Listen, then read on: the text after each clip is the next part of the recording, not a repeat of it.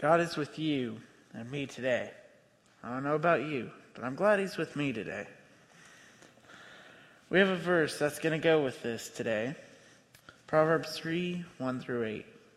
That was just read. The three main things that I will cover are do good, do no harm, and stay in love with God. Let's start with stay in love with God. About 3 years ago, my dad lost his job. I'm not going to lie. Got my mask again. I did this in the 8 o'clock. I'm not going to lie. I was mad at God, like anyone would be. I was really upset and lost all hope and faith. My parents both stayed strong in their faith. I never really knew why until I watched them and learned what staying in love with God really meant. Through this challenge in our life, my dad finally got a job about 2 years later, out of state, which meant we were going to have to move, which was fine. My parents had faith in God that he was going to put us where we were supposed to be. About a week out from the big move, and CEO number 3, who wanted her own management staff, he was let go from that job. For the second time, my dad lost his job. But my mother reminded me to never lose my faith or my hope. God didn't want us in Colorado. That was not His plan for us. Just like in Proverbs 3, trust in the Lord with all your heart. Don't rely on your own intelligence. God reminds us to trust in Him. I didn't lose my hope and kept my faith. My father is employed again, and we are moving, but I feel like this is a better place than Meeker, Colorado. If it was up to me or my family, we would still be here. But we are talking about God's will, not ours, and His will is for us to be in New Mexico. Let's talk about do good. Now, this is a bit of a hard one, because as you know, I have a sister that I love dearly, but it's hard to do good and be good with your siblings. But seriously, as it says in Proverbs 3, let love and faithfulness never leave you. Bind them around your neck. Write them on the tablets of your heart. Now, what this means to me is to do good in the world for God. Love the people around us, even if it is hard. That means loving your enemies. God wants us to do good and help everyone out. There are people in everyone's life that we are all may struggle to love, I'm sure. But they may be struggling or needing help. And you can always help by spreading God's love. We always look to the bad side of things in this world. But look to the good side.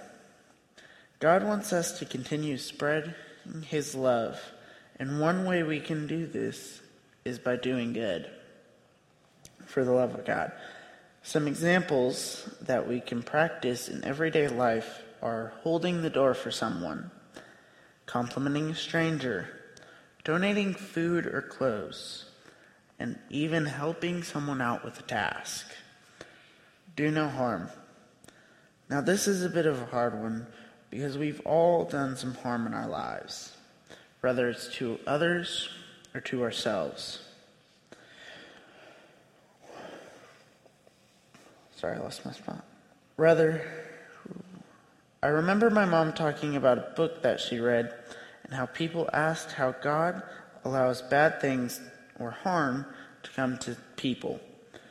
One thing we have to remember is that God doesn't allow these things to happen. We forget to let God into these messes. Think for a moment about the story when Jesus was born. There was no luxury bed, no doctor that went to medical school, no air conditioning or heating, no privacy. Jesus was born in the middle of a mess. A king was wanting to hunt him and find him and harm him. There were no rooms in any of the inns because of the overcrowding of the town. He was born in a stable, a messy, unsanitary stable, that Mary and Joseph had to do the work for him to come into this world. But the one thing that Mary and Joseph had and allowed into the great big wonderful mess was God.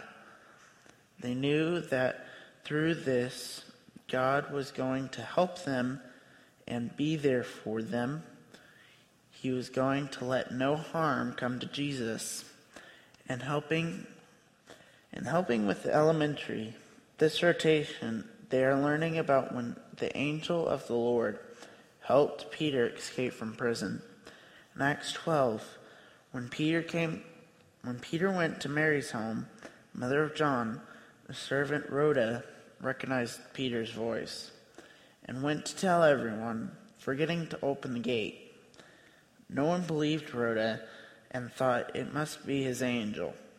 Peter kept knocking through this, and when the door finally opened, they were all astonished. I see that in our lives. Instead of Peter, it's God knocking at our doors, waiting for us to let him in to these messes in our lives and help us to do no harm. Just recently, we've had this big mess that we are slowly coming out of. It's called the pandemic. Now, I'm not here to judge anyone or call anyone out on this, but I want you to think for just a moment. Were you one of the people that did no harm and allowed God into our lives during this big mess? God has been here all along in the middle of this mess, great big mess, that we have been in and still are in. We have to open the gate to God and to let him in.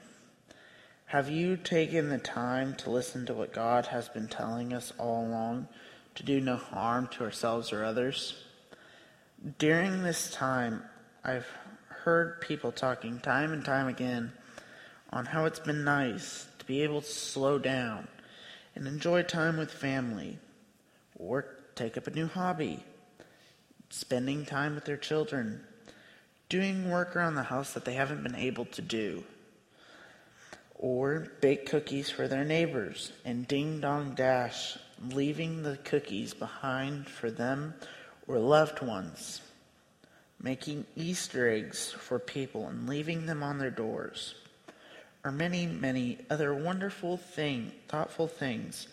God showed us how to slow down and not to be so stressed out in our lives, and to do no harm, do good, and how to stay in love with him.